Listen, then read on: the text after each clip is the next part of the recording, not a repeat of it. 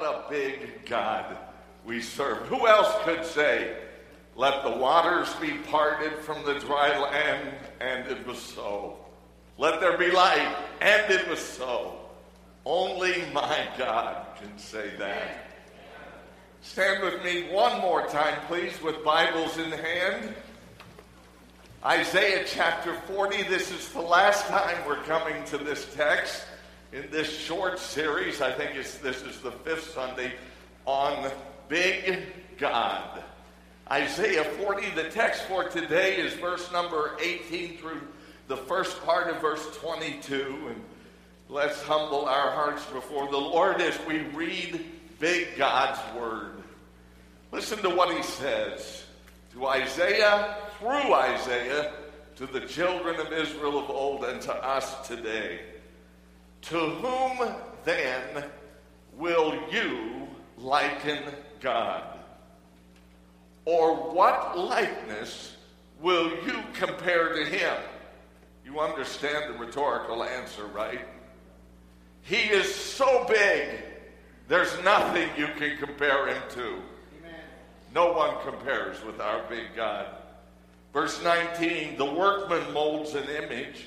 The goldsmith overspreads it with gold, and the silversmith casts silver chains. Whoever is too impoverished for such a contribution as that chooses a tree that will not rot. He seeks for himself a skillful workman to prepare a carved image that will not totter. Have you not known? Have you not heard? Has it not been told you from the beginning? Have you not understood from the foundations of the world? Here's what I want you to see. It is he who sits on the circle of the earth. And let me add a two-word emphasis. And not me. Now, before you say amen, not you, Larry. Add yourself there, right? Only God sits upon the circle of the earth. Is it not an amazing thing that such a lofty being would let me call him Father and would invite me with the people of God as we worship him? Or at any moment and breath of life, even like Nehemiah of old, between a question and answer, just to breathe a prayer to him. It's amazing that he would invite, my big Father would invite me to speak to him in his very presence. Because of Christ, we can go there. Let's talk to our big God who sits on the circle of the earth. Father, we sometimes approach you way too lightly, with too much levity, with too much earthiness in our hearts. Forgive us. For you are high and holy, El Elyon, Most High God, who sits upon the circle of this earth, and we adore you for that. We praise you, we worship you, as we've already inadequately expressed it in song.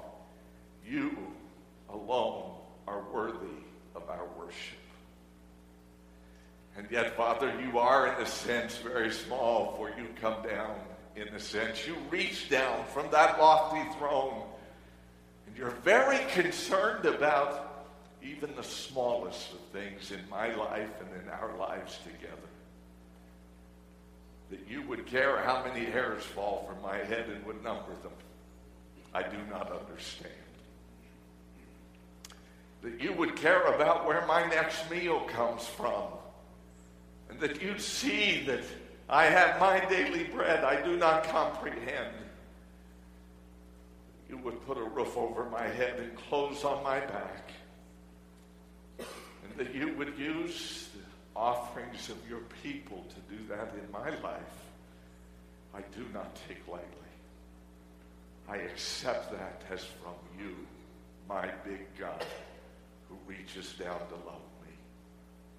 Surely, out of a congregation this size, there's some people who need to be reminded that you are bigger than anything and everything they could possibly face right now, today, at this moment, and what's coming in the next few days for them.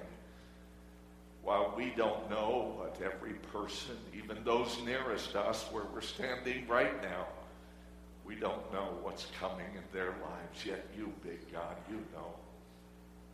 And I pray that you will help them through faith in your Son, lay hold of you and develop a relationship with you so that nobody walks out from this service apart from you without a forever relationship with you. We pray that you'll open our eyes, help us see. Open our ears, help us hear. Open our hearts and help us yield to your great truth through Isaiah's pen, that you sit on the circle of the earth. Help us see that. In Jesus' name. And all who cared to said, Amen. Thank you. You may be seated. We've learned from Isaiah's pen that God is bigger than the nations. Assyria and Babylon, who were prophetically in that day, from our perspective, who are historically great nations that rolled over Jerusalem and rolled over Israel, destroying the temple, taking captive the people of God. You think they needed to know God was bigger than the nations around them? I think they did. And in our day, when there are news reports about third world countries full of pagan leaders and people who were not at all timid about pushing a red button and sending atomic bombs toward the superpowers of the globe, in the day when we are prone to fear even some of the weakest among us as nations, it is good for us to remember no Assyrian king, no Babylonian king, and no king of present day, future, or past has ever been able to do anything outside of the control of our big God. He is bigger than the nations. God is bigger than creation. Haven't we learned that? What a great concept. That God could name the billions or the 150-some million stars in our own galaxy, plus name all the 100 million plus galaxies with their 100 million stars in them, that he has a separate name for each of them and never mixes up their names, is phenomenal to me. That he would create a star that man has discovered not all that long ago, so large that it would take an airplane traveling just under 600 miles an hour 1,100 years to circle that star one time. That tells me God's pretty big. God made the universe, the vast expanse that no computer can grasp, let alone the mind of man. I want to suggest to you, it shouts out to me, if God is bigger than creation and God is bigger than the nations, then my life's issues and problems are not a problem to my big God. He can handle them. And I just heard this morning from 2 or 3 people about issues that life has thrown their way. From the pain of death to someone they loved, in the life of someone they loved, to surgeries that are probably impending, to relationships that are being broken. And my heart grieves with each. But I've come to say there's hope. There's hope. Don't ever lose sight. There's hope. Because we have a big God, bigger than anything life can throw our way. Now, I don't know if you needed that this morning, but there's about, 20 times a day I need that. especially living with Elaine and all the issues I face. And especially being an interim pastor in a Baptist church. There are issues to face that God is bigger than. By the way, at 5 o'clock this evening, we're going to talk about at least one of those issues. And I encourage you to come for an update on that. God is big. Today, this is what we wrap it up with. God is bigger than idols.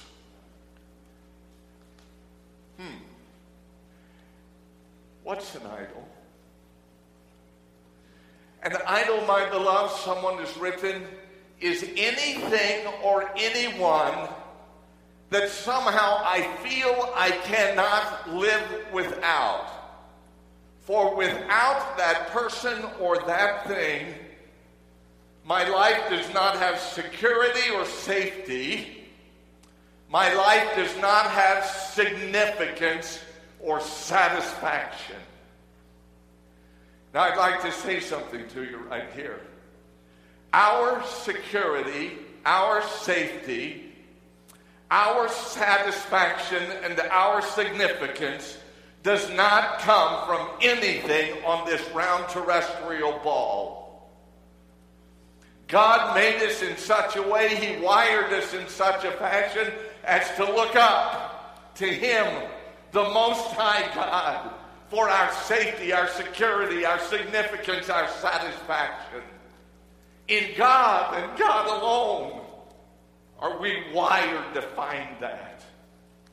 And it is a lie of the evil one to conclude that anything we can purchase, fashion, or develop in this life, including a relationship with someone or some stuff, there is nothing in this life that can take the place of God and bring us what our soul and spirit desires.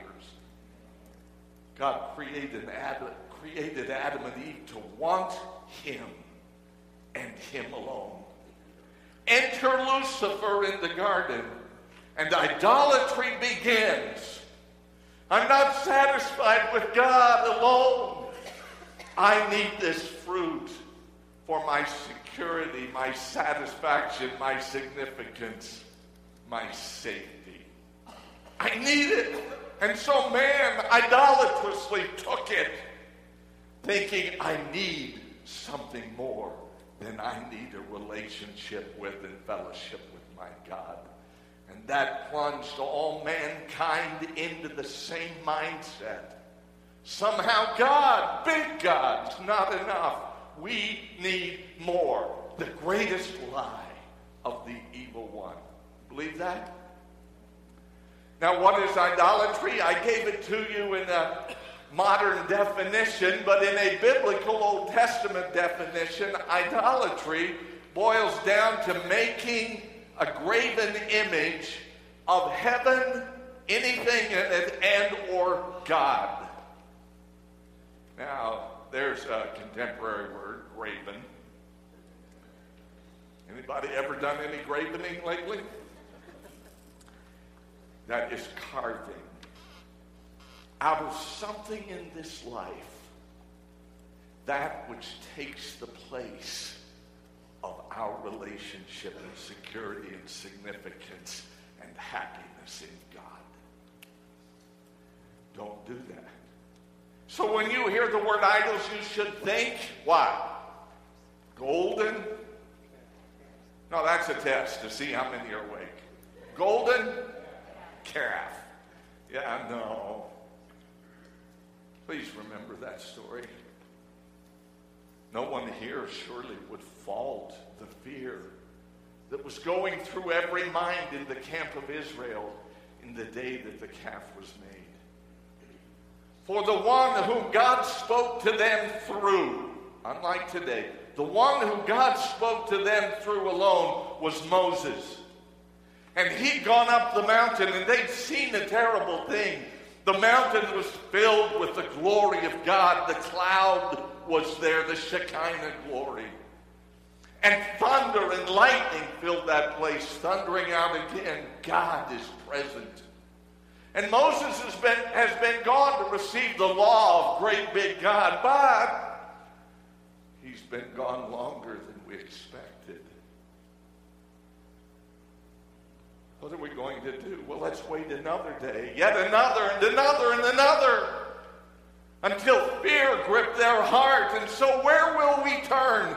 And always, when people have no God person to turn to, no person who says, do not look anywhere else for your significance and safety and satisfaction, but to God, if no one's saying that, Satan will bring a voice, will he not, as he did in the garden? And what voice was heard? We can condemn the man, but it was the voice of the evil one who said, bring me, and Aaron, the priest, who should have been a representative of God, said, bring me all the gold, the rings and necklaces and jewelry that you brought from Egypt, and I'll put it in this boiling pot, and we'll see what God is big. They put it in the pot.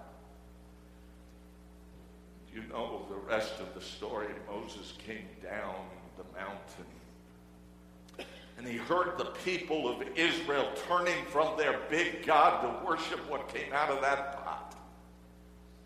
And as he saw it, he took the stones, and in anger, how can my people forget how big God is?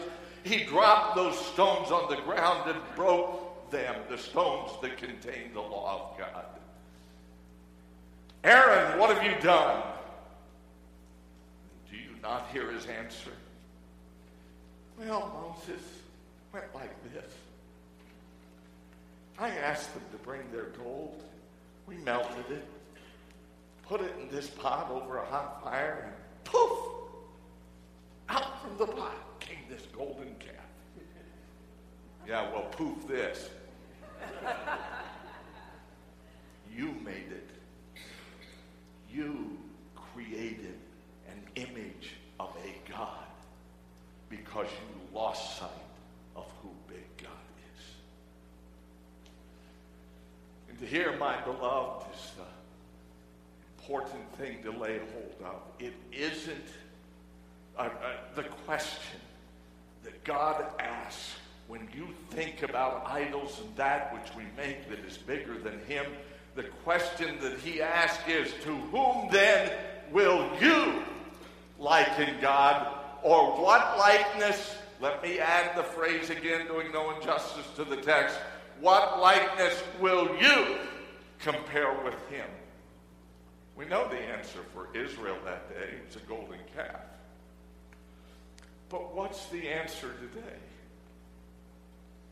Let me suggest to you some cultural, contemporary answers to that question. Who will you or what will you liken God to? Here's what our culture likens God to. Seen that house before? Of the 70 billion that live on this globe, only one can occupy the house and, if you will, the throne of the greatest superpower this globe has ever known and currently knows. And all of his minions in Congress do everything they can to lay hold of and keep hold of that house, that throne, that position, that power. And then there are the holy ones on the other side. We Republicans. Hello? Yeah, right. Who will almost say or do anything we can to dethrone that power. Why? Because we're going to be better off when our man is in power.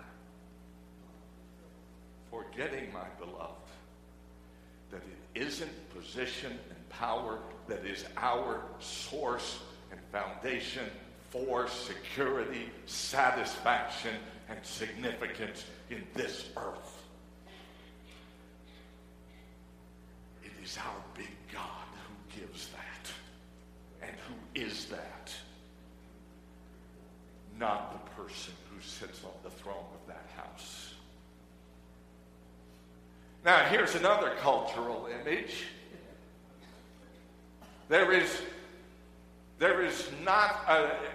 It's not just for no reason, not just for no. It's not by accident that they call that thing the almighty dollar.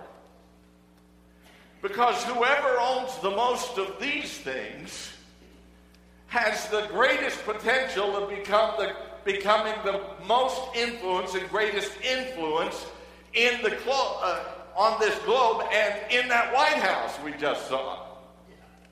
Didn't we just hear this week, if you had 500,000 almighty bucks, you could not only see the president once, but several times throughout the year. You have enough of these things, and you have the power to control and influence this world. Does my significance, my ability to control, come from the number of bucks that I have in my wallet and bank account? Don't think so. That's what our culture says. And here's another image that nobody ever talks about in church. It's a symbol for man and woman in the intimate relationship that God intended them to have between husband and wife alone. There are those who say, I cannot have significance if I do not have another with whom I have a significant relationship. I have to have somebody else. Ignoring the fact that the Apostle Paul even exalted singleness at one point in his writing, didn't he? Do we have to have a spouse in order to be significant and secure in this life?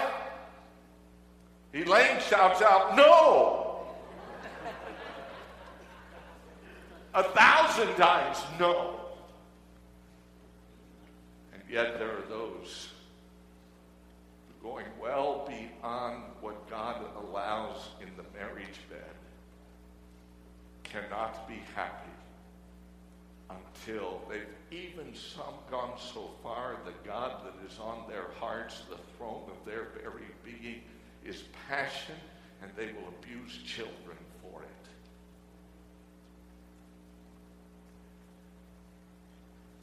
My heart goes, we are a nation filled with idolatry. Passion, sex, money, what it influences, and position, the house that I dwell in, the power that's mine. It all replaces God. We think that will bring us happiness. Not so. By the way, the contemporary answer to God's question, to what will you liken me? The contemporary answer is not so contemporary, right? All three of those things are found in the Bible. The man who saw that lofty throne, we see it as the guy who sits in the White House. The one of old who saw that loftiest of all thrones said, I will sit upon that throne. I will replace God, and I will sit on the throne. That's the height of idolatry. The sex thing, that walks all the way through the Bible, does it not? Think Samson and think David and Bathsheba. There's even a story about daughters who got their dad drunk and laid with him in the Bible. And money isn't just today, it's been around all along. Achan said, that is not Kareem, that fruit of Jericho that God said is Kareem, devoted to me, I will always have the first fruits. Achan said, no, I'm a part of the army that marched around the city. Yeah, your plan was really good. You did a lot to get that spoil. You marched around the city and yelled. You said, boo, and the walls came down. What a mighty man of valor you were. No. But in his mind, he relabeled that money, that wealth, that goodly Babylonian garment, and that silver and gold. He relabeled it as his own spoil. Gotta have it. Walks through the Bible. It walks through every generation. It is transcultural to this present hour. It will be here till Christ comes and wipes it out. Idolatry permeates every heart, and none of us escapes it. Would you admit that with me? It's true. So let's get to the text, and I'll only keep you another 80 minutes. The biblical answer to the question, to who then will you liken me? He said, here's the answer. Isaiah's pen, God speaking through Isaiah, verse 19 of Isaiah 40. The workman molds an image, the goldsmith overspreads it with gold, and the silversmith casts silver chains. You know what that shouts out? It shouts out this answer. What will you liken unto me? Here it is. The plutocrat will try to reduce God to gold or silver. And what's a plutocrat? It's just a wealthy person. You could say, wait a minute, that verse doesn't say a wealthy person does this. It says a workman does it. But a workman doesn't do anything that he's not paid to do. A workman is what? Hired. Remember the New Testament verse? The workman is worthy his hire, his pay. He is paid to do it. Who is it that pays with silver and gold? It is the rich that pay with that quantity or that quality, silver and gold.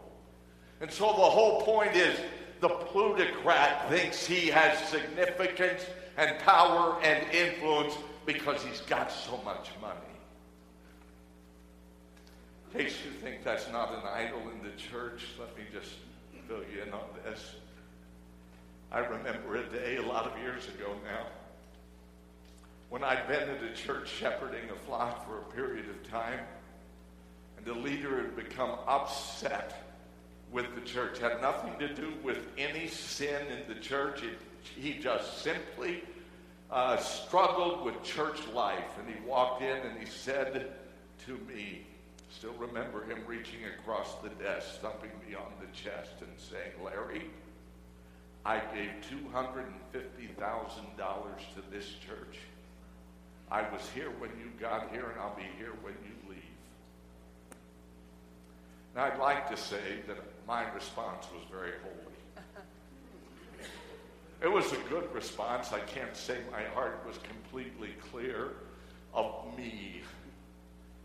But what I said was true. As he stomped out the door thinking he had the last word, I said to him, you'll never know him, so I said to him, Cal, I wasn't aware that $250,000 was sufficient to purchase Christ Church. True? I've loved how many of us, over the years of somehow in our American Western mindset and culture, have said, I've given my money there. I have a right to run that. I have a right to rule there. So many have that mindset. I'm grateful I haven't found anybody like that in this assembly, but I would just suggest to you, if ever God makes you wealthy, anybody wealthy here? I'd like to be your friend. Anybody wealthy? I haven't met any wealthy people here yet. But if God ever gives you masses of what the world worships called money, Please understand whose it is. 10% of it isn't God's and the rest of it is yours. Sure, the tithe belongs to him, but so does the other 90%. And one day, my steward friend, he will want to know, was it your God or was I? And you'll answer truthfully as I will. The rich somehow think that their money can replace big God. I remember thinking early in ministry when a man moved who had given over, and I was aware of the records of the church, who had given over a third of the budget every year since the foundation of the church. His business moved him away, and his tithe went with him. And the leadership and membership were saying, we will collapse. That's the day God taught me. It is not the money that one man or group of men bring, or women. It, my beloved, is God who is God of the church. Whoever is too impoverished, verse 20 gives a second answer to what have you likened me? Whoever is too impoverished for such a contribution as we just read, with silver and gold, chooses a tree that will not rot. I can't give silver and gold, so I'll give wood. I can afford a 2x4. He seeks for himself a skillful workman, and he hires that workman. Again, it isn't the workman at issue here. It's the individual who has hired him to prepare a carved image that will not totter. This thing's a stable, graven, carved image I paid for with what I have. And I can put it on the mantle of my fireplace, and it will not fall. It's stable. It is my security. Who has not made their wealth, their house, their savings account their security? Even the poor do that, my beloved. You see, the plutocrat and the poor do the same thing. You say, wait a minute, the poor reduces it to wood, reduces God to wood, but the rich reduce him to silver and gold. It's not the same. It is the same thing in heart. Both of them, each of them does the same thing as the other. They reduce big God to something so insignificant and powerless. Yo, God's reduced to that. Listen, it's not the size of our church or the balance in the bank account that makes us significant. It is our relationship with our big God. I hope this isn't fleshly. You don't want to come to Larry after a message like this and say, you know where the attendance is or what the offerings are? Well, yeah, I see it every Monday morning. It took me a long time in ministry to get this. Our significance is not measured by graphs on a chart going northeast, financially or attendance-wise. Our significance is measured by our humility before and relationship with our big God. You ought to be saying, amen, Larry. Isn't that true? Right on. 9:58, we're done. Okay, say it like you're ready to get this over with here. Well, you are ready to get out of here. So verse 21 says, have you not known? Have you not heard about this big God? Haven't you known? My friend, if you're here and don't know this big God, let me just say Romans chapter 1 and Colossians chapter 2. Shout out, we cannot claim ignorance. And we who have a relationship with God know this to be true. And we knew it first because we looked up into the skies and God shouted out something by his stars at night. The universe declares his eternal power and Godhead. Just another way of saying the stars at night shine, thundering out, God is big. You know it because you see it.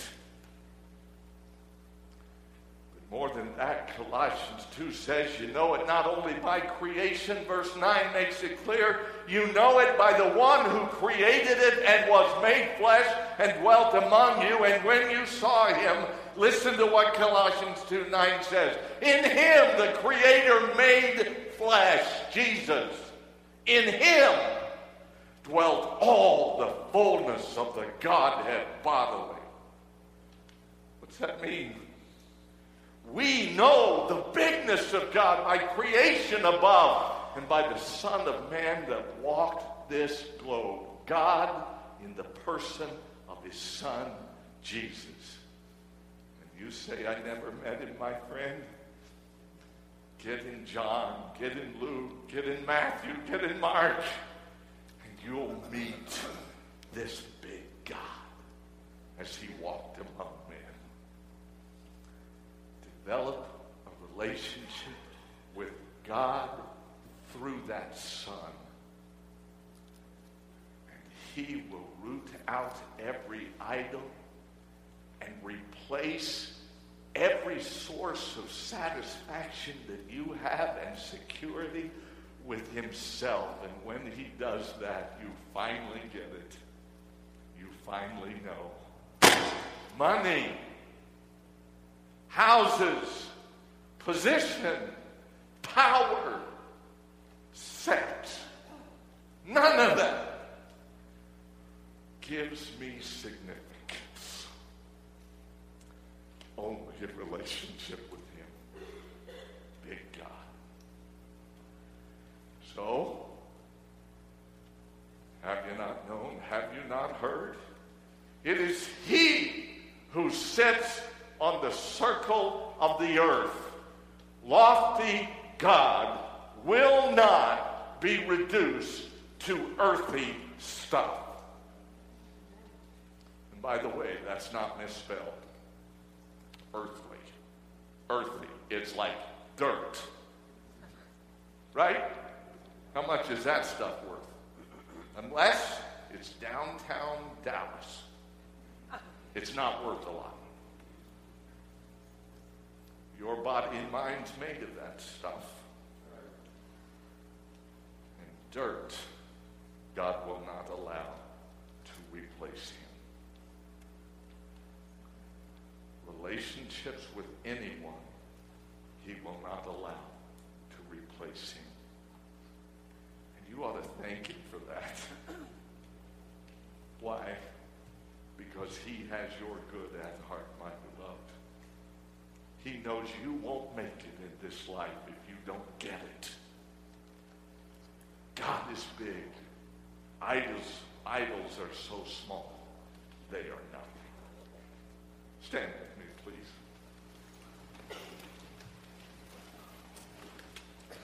Could I ask you to bow your hearts and head before the Lord?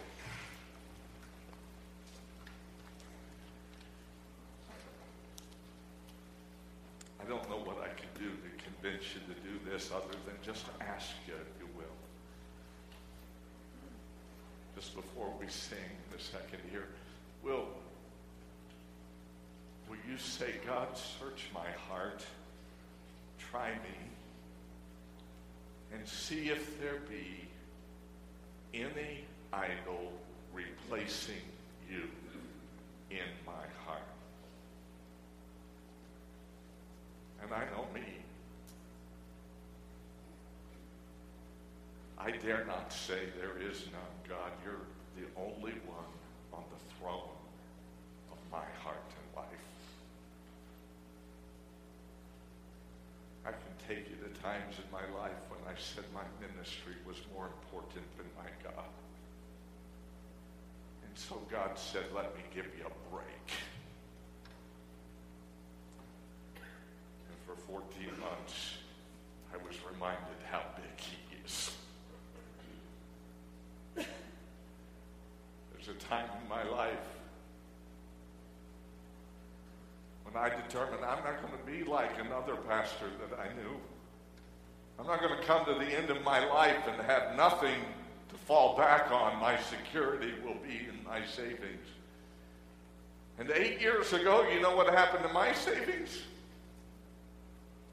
It went the way of society and the financial, economic world we live in. And that man I referred to, who said, I won't be like him. Please listen to this. His funeral was yesterday. I loved him and I loved him. He was 81 years old, without a penny when he died. But the week before he died, he was still pastoring and shepherding the flock of God. His significance in mine is not in ministry and money. I don't know where your heart is. Those things probably don't mean much to you. But I know this, we all have things, even good things, that take God's place. Please tell God, take them from the throne of my heart and be seated on my throne, the throne of my heart, your throne, where you belong today. Maybe you want to do that in a special way by coming, and as the church sees you come kneeling in front, you'll gather around you a groundswell of people who will pray for you as you walk through the week to live what you just prayed. God, be on the throne. Be my joy. Be my security. Be my significance. Be who you are. Big God in my life. Come as we sing. There'll be counselors here if you need help. Do business with God. Don't walk out without doing